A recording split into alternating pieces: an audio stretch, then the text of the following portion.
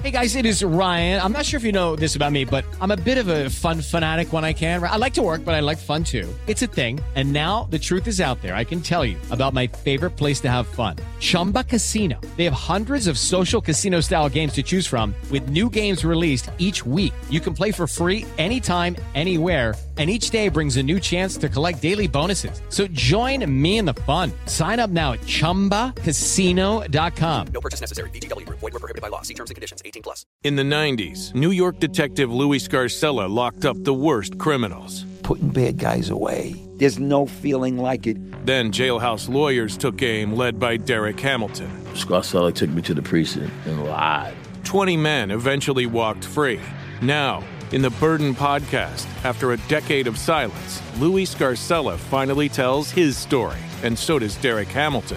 Listen to The Burden on the iHeartRadio app, Apple Podcasts, or wherever you get your podcasts. Hi, I'm Ron Barr, and this is today's edition of Ron Barr's Sports Byline USA podcast on the 8 Side Network. When you think of the biggest sports upsets, there's the Red Sox 3-0 comeback against the Yankees in the ALCS that led to a World Series sweep of the Cardinals in 2004. In football, the Jets beating the Baltimore Colts in Super Bowl number 3. But in the biggest, certainly in boxing, was the heavyweight championship title fight in 1990 between Mike Tyson and Buster Douglas in Tokyo. Douglas was a 42-1 underdog, and the Mirage was the only casino to give odds for that fight. Buster Douglas joins us on Sports Byline. Buster, if you're a Heisman Trophy winner, a Football Hall of Famer, or an NBA MVP, there's a lasting feeling and image associated with being that, to say that. You were the heavyweight champion of the world. What's that feeling and image? What does it mean to Buster Douglas? Well, it was a childhood dream come true. You know, I was an amateur fighter, and my father was a professional fighter. And we had a lot of boxing magazines in the house, and always in the centerfold was a picture of a champion with his belts on. And it was always a dream of mine to accomplish that. And then to succeed at it, it was just a remarkable moment. Let me go back to where it all began. Tell me a little bit about growing up in Columbus, Ohio, in the predominantly black Linden neighborhood of Windsor Terrace.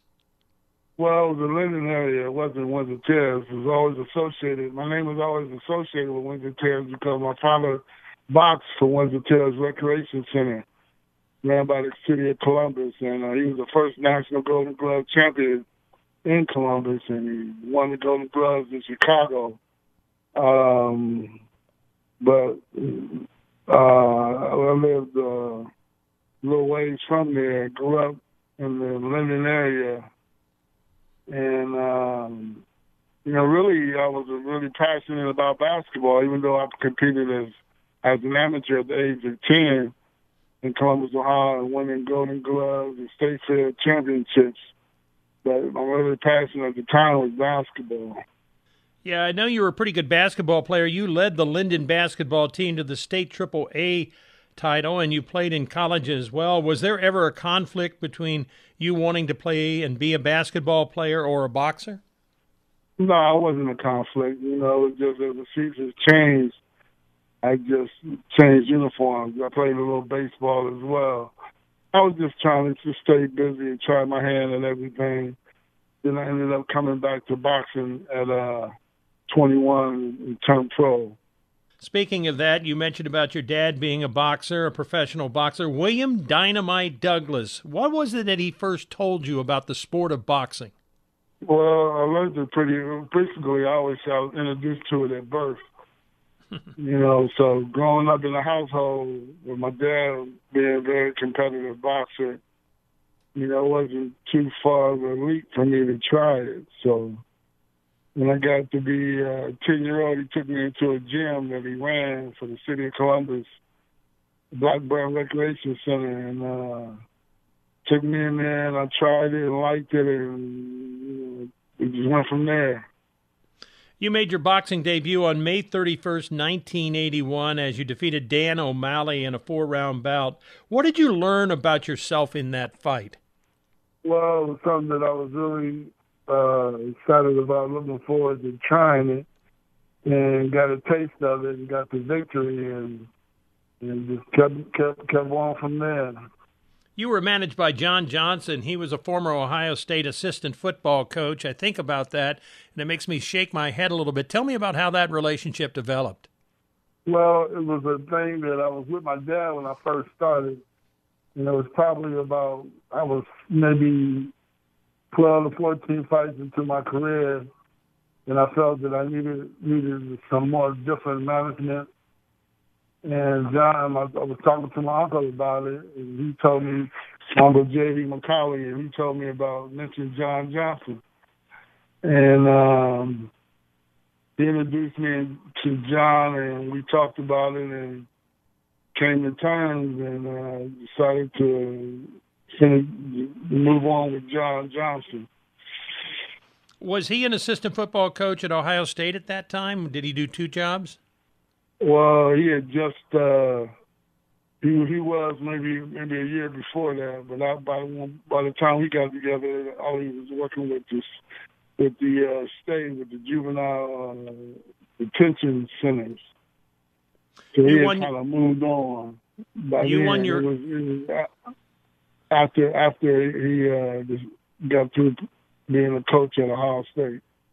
You won your first 5 fights, but then in your 6th fight against David Bay, he knocked you out in the 2nd round. Now, a fighter's first loss, particularly by a knockout, leaves an impression. What did that fight leave you with? Determination. I was even more determined I knew I could do it then because of the circumstances that led to that happening. I knew it wasn't my ability that led to that. It was just a bad miscalculations. So, I was even more determined, and then of course after losing like that, it wasn't too hard to get fights because once they see you go down like that, they're more easier to get fights because they know that you can get beat or whatever. It's like everybody's scared of the goose egg, but when you got a loss, it's more reluctant to fight you. Another critical moment in the early part of your career, Buster, was the fact that after the loss to Tony Tucker, several disagreements, you split up with your dad, and it kind of shattered your family. Why did the family react the way they did, and how did you ultimately bring them back? Well, it was just a thing of, people, have different feelings and emotions. Like, some agreed with me, some didn't. But moving forward, they found out that it was the right decision, and after seeing me change in my career and get more determined and more fit, so to speak, they seen that it was a positive direction after all. And that the action itself turned a lot of heads, changed a lot of minds, so to speak. Yeah, you handpicked another team for yourself, particularly a new trainer, and then you went on to win the next 4 fights and went on to a fight against Trevor Bervick and winning by a unanimous decision. What makes a successful fighter-trainer relationship? Well, just communication, get along, feeling comfortable, because the last thing you want to do is go back to a corner in the middle of a war, which is a fight, and have to sit down and look into the eyes of somebody that you're not really comfortable with. You know what I mean? Where you want to fight them or something, but somebody that you feel comfortable with, and when they say stuff to you that in the heat of the battle that you can feel comfortable that they're telling you the best for your career, so to speak. Career, or telling you the right things and you feel comfortable with their advice, because, the best thing to do is go back to a corner and not feel comfortable between, slugging with the individual in the ring and then having to go back and take instruction with somebody that you're not too comfortable with. I've always wondered about matchmaking, in other words, matching one fighter against another. Tell me what the art of that is. Tell me about bringing along a fighter. Well, you just bring them on, try to pick an opponent that your fighter would learn from as well as defeat.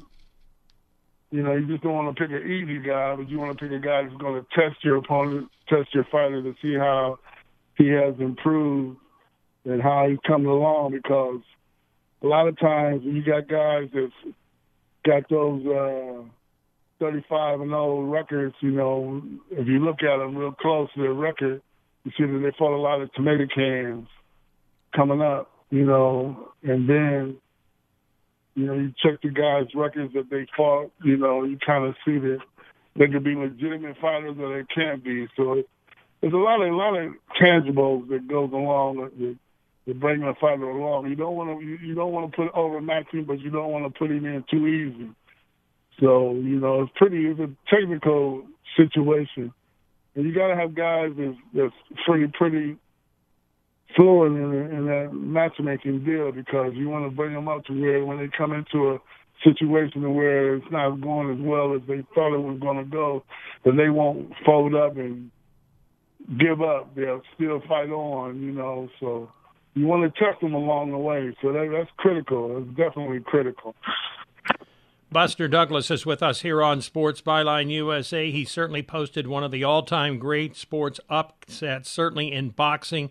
When back in 1990, he was in Tokyo, took on Mike Tyson, who was just terrorizing the heavyweight ranks, and he upset him. We'll talk to him about that fight as we continue across the country and around the world. Good to have you with us on Sports Byline. Hey guys, it is Ryan. I'm not sure if you know this about me, but I'm a bit of a fun fanatic when I can. I like to work, but I like fun too. It's a thing. And now the truth is out there. I can tell you about my favorite place to have fun. Chumba Casino. They have hundreds of social casino style games to choose from with new games released each week. You can play for free anytime, anywhere. And each day brings a new chance to collect daily bonuses. So join me in the fun. Sign up now at ChumbaCasino.com. No purchase necessary. VGW Group. Void where prohibited by law. See terms and conditions. 18+.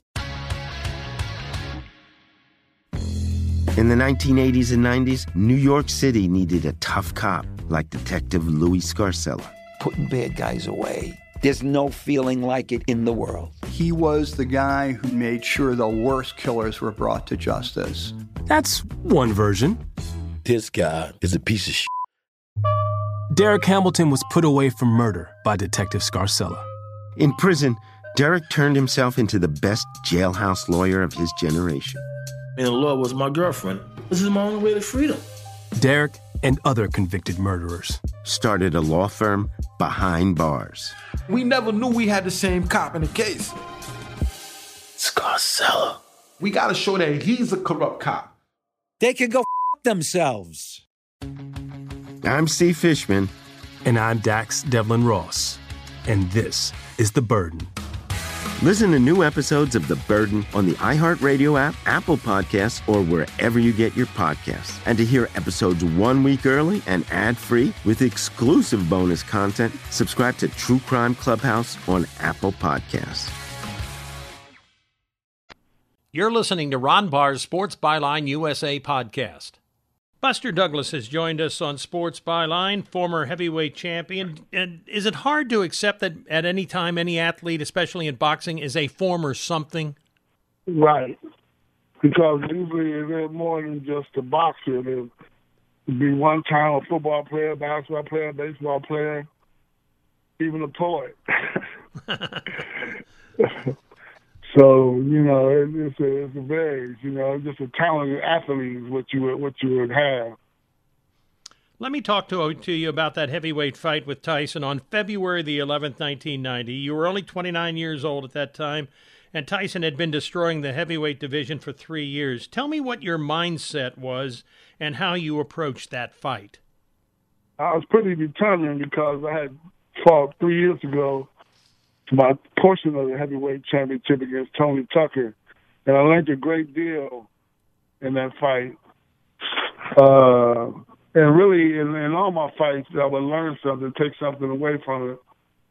And by the time that when Tyson and I had my opportunity to fight for the title again against Mike Tyson, I was fully ready and seasoned as a professional fighter. You know, I felt very positive and determined that it was nothing that I hadn't been through before.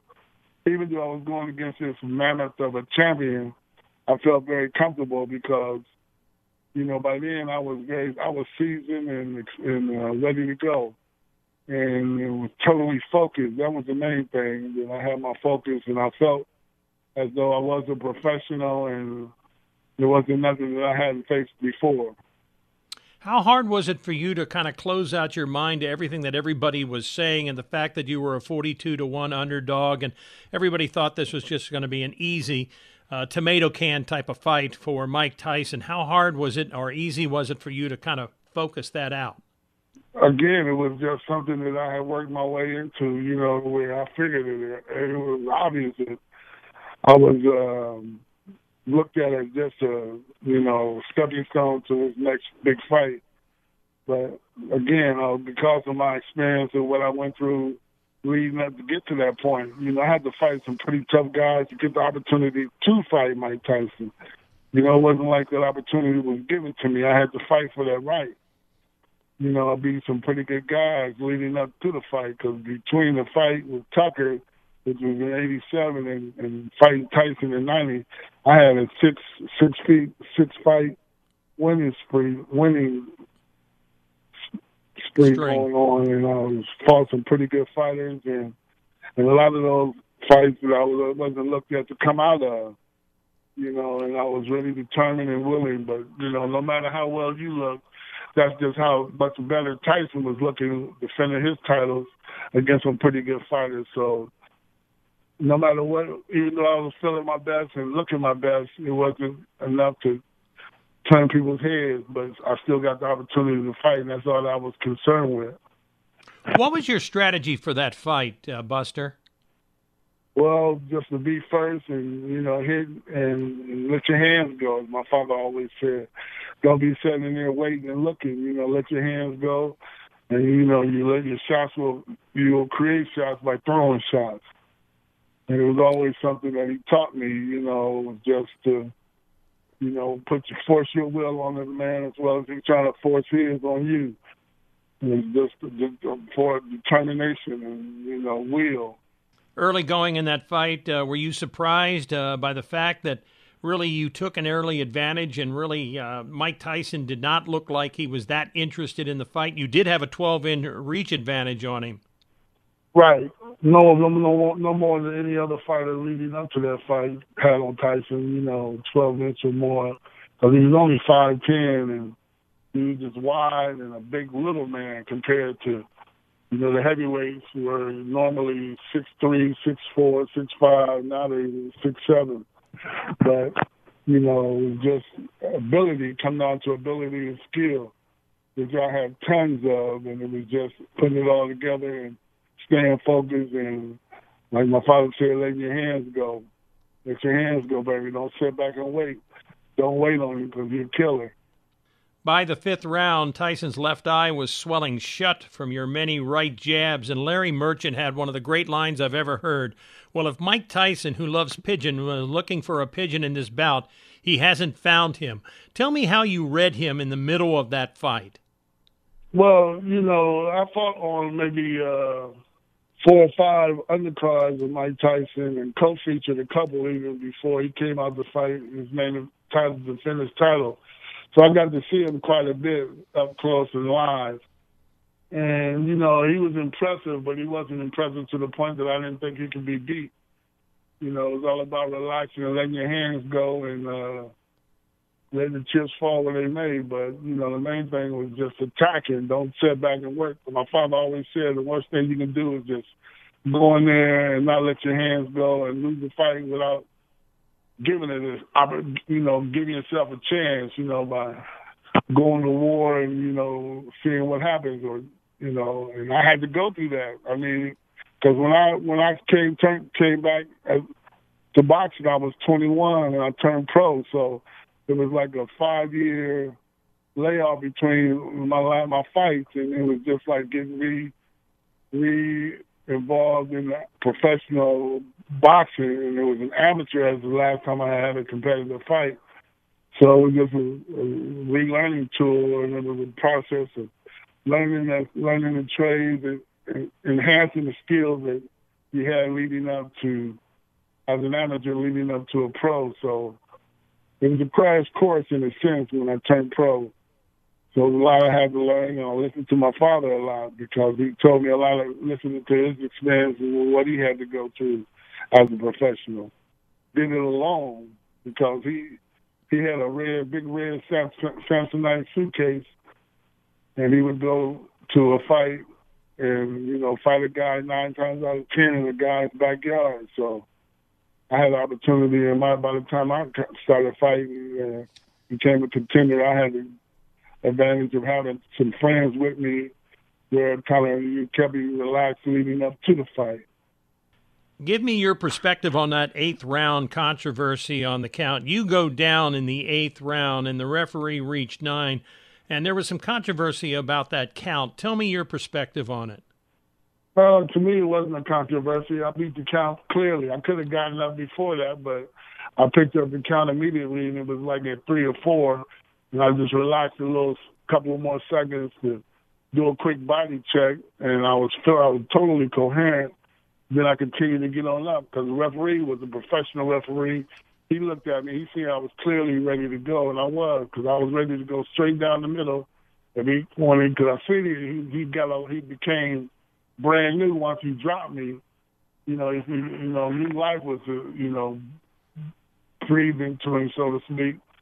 And I was just waiting to come right down the middle with the right hand because I knew he was coming in and so-called to finish me off, but the bell rung, which was, good. And I just went back to the corner, gathered myself, and came back out. And I won the 9th round big. Almost knocked him out in the 9th round. Yeah, well, in the 10th round, you were overpowering in a rapid 4-punch combination to the head and knocked Tyson down for the very first time in his career. Did you know at that time that the fight was yours then? No, I thought he was strong. He was strong. The only time I felt that it was over was when I seen him reaching for that mouthpiece. And I knew the count had to be getting close to 10 by the time he started reaching for the mouthpiece. And I know if he was coherent, he'd have gotten up and then let the referee get the mouthpiece, which would have allowed him even more time to kind of gather and get himself together. But when I was seeing him reaching for that mouthpiece, I knew he was hurt. I felt, he's hurt real bad because I knew the count had to be getting close.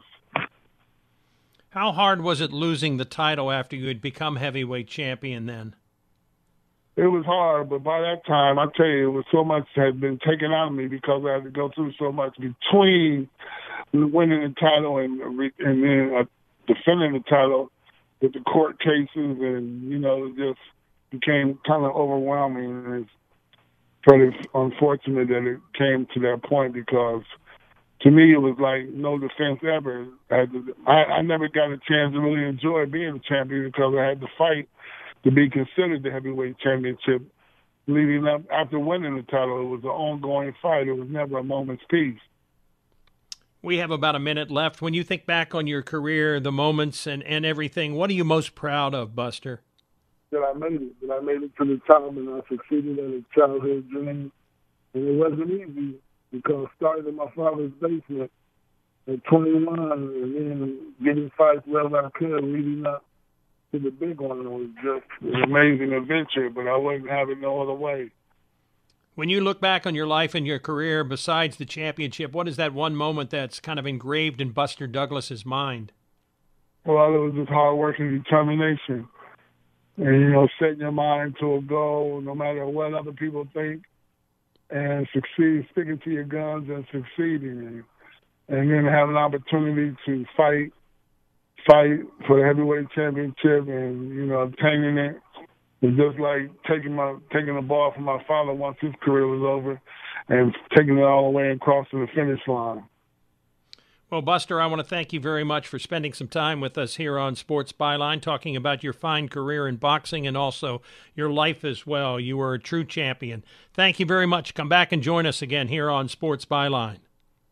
We loved it. Appreciate it. And thanks again for having me. I enjoyed it thoroughly. Buster Douglas with us, and I don't think anybody will ever forget that 1990 date with Mike Tyson when he won the championship. He was a 42-1 underdog, and he finished his career with a final record of 38 wins, 6 losses, and 1 tie. We continue on America's Sports Talk Show. You have been listening to Ron Barr's Sports Byline USA podcast on the 8 Side Network. At Bet365, we don't do ordinary. We believe that every sport should be epic. Every home run, every hit, every inning, every play. From the moments that are legendary to the ones that fly under the radar. See for yourself when you sign up today and get $150 in bonus bets when you bet just $5. Whatever the sport, whatever the moment, it's never ordinary at Bet365. 21 plus only. Must be present in Ohio. If you or someone you know has a gambling problem and wants help, call 1-800-GAMBLER. Terms and conditions apply. In the 90s, New York detective Louis Scarcella locked up the worst criminals. Putting bad guys away. There's no feeling like it. Then jailhouse lawyers took aim, led by Derek Hamilton. Scarcella took me to the precinct and lied. 20 men eventually walked free. Now, in the Burden podcast, after a decade of silence, Louis Scarcella finally tells his story, and so does Derek Hamilton. Listen to The Burden on the iHeartRadio app, Apple Podcasts, or wherever you get your podcasts.